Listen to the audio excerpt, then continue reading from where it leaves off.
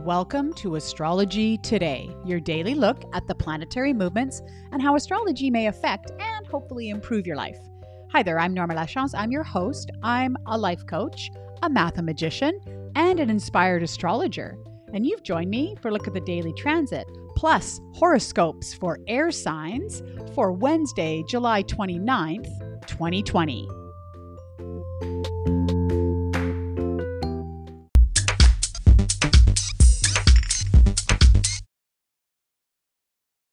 Welcome to the podcast. Make sure you stay right to the end as we do have more horoscopes for the month of August. This time it's going to be air signs. And so that's going to be Gemini, Libra, and Aquarius. So make sure you stay right to the end so you can hear those. Okay, let's jump right in and look at our first theme.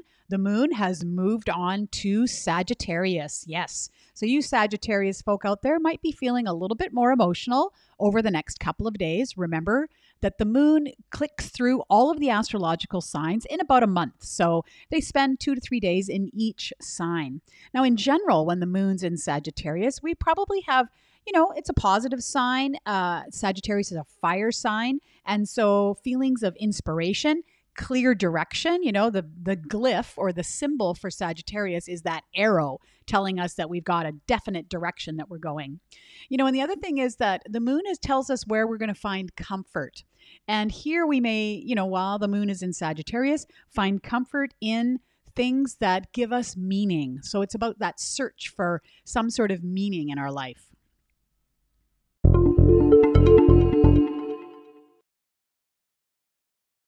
Okay, the main theme I want to talk about today is a little bit of welcome relief. We've had a lot of really hard aspects over the last, at least a week anyways. And so what's appeared today on the daily transit is a grand trine. It's a fire grand trine.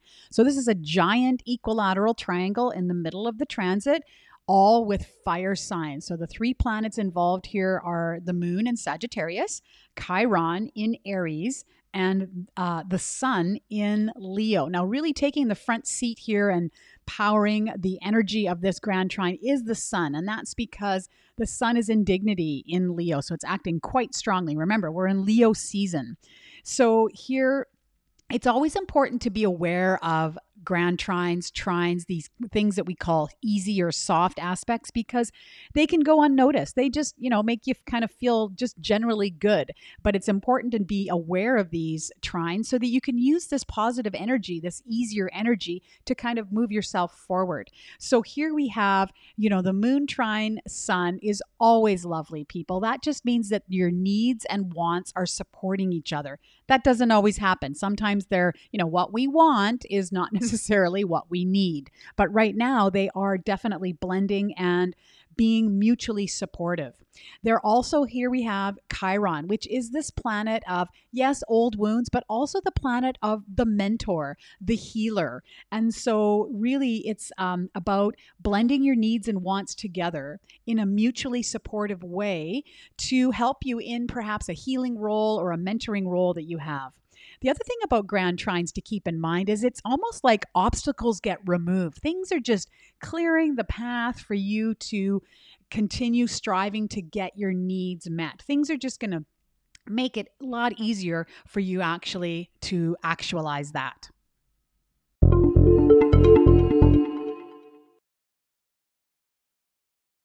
As promised, here are the horoscopes for August for air signs, starting off with Gemini. Your mind will be ablaze with facts, ideas, and information in the month of August. Use them as only you can to be creative, positive, and energetic in your neighborhood. This may be an opportune time to reach out to siblings and spark a conversation. Okay, moving on to Libra. The month of August will see you being a social butterfly. Reach out to your social groups for connection and purpose. Creativity and positive energy will keep you in balance as you research new groups of like-minded individuals to make a difference. And finally, Aquarius. Partnerships and one-to-one relationships will figure prominently this month. Use your unique and quirky perspective to inject creativity in all your dealings. Although you generally prefer to go it alone, This period of personal connection with significant others will reap major benefits.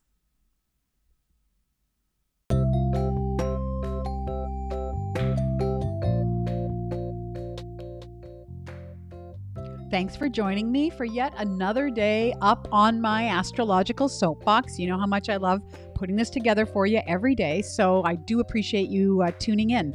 If you have a question about astrology or something specific about your natal chart, you can certainly send me an email.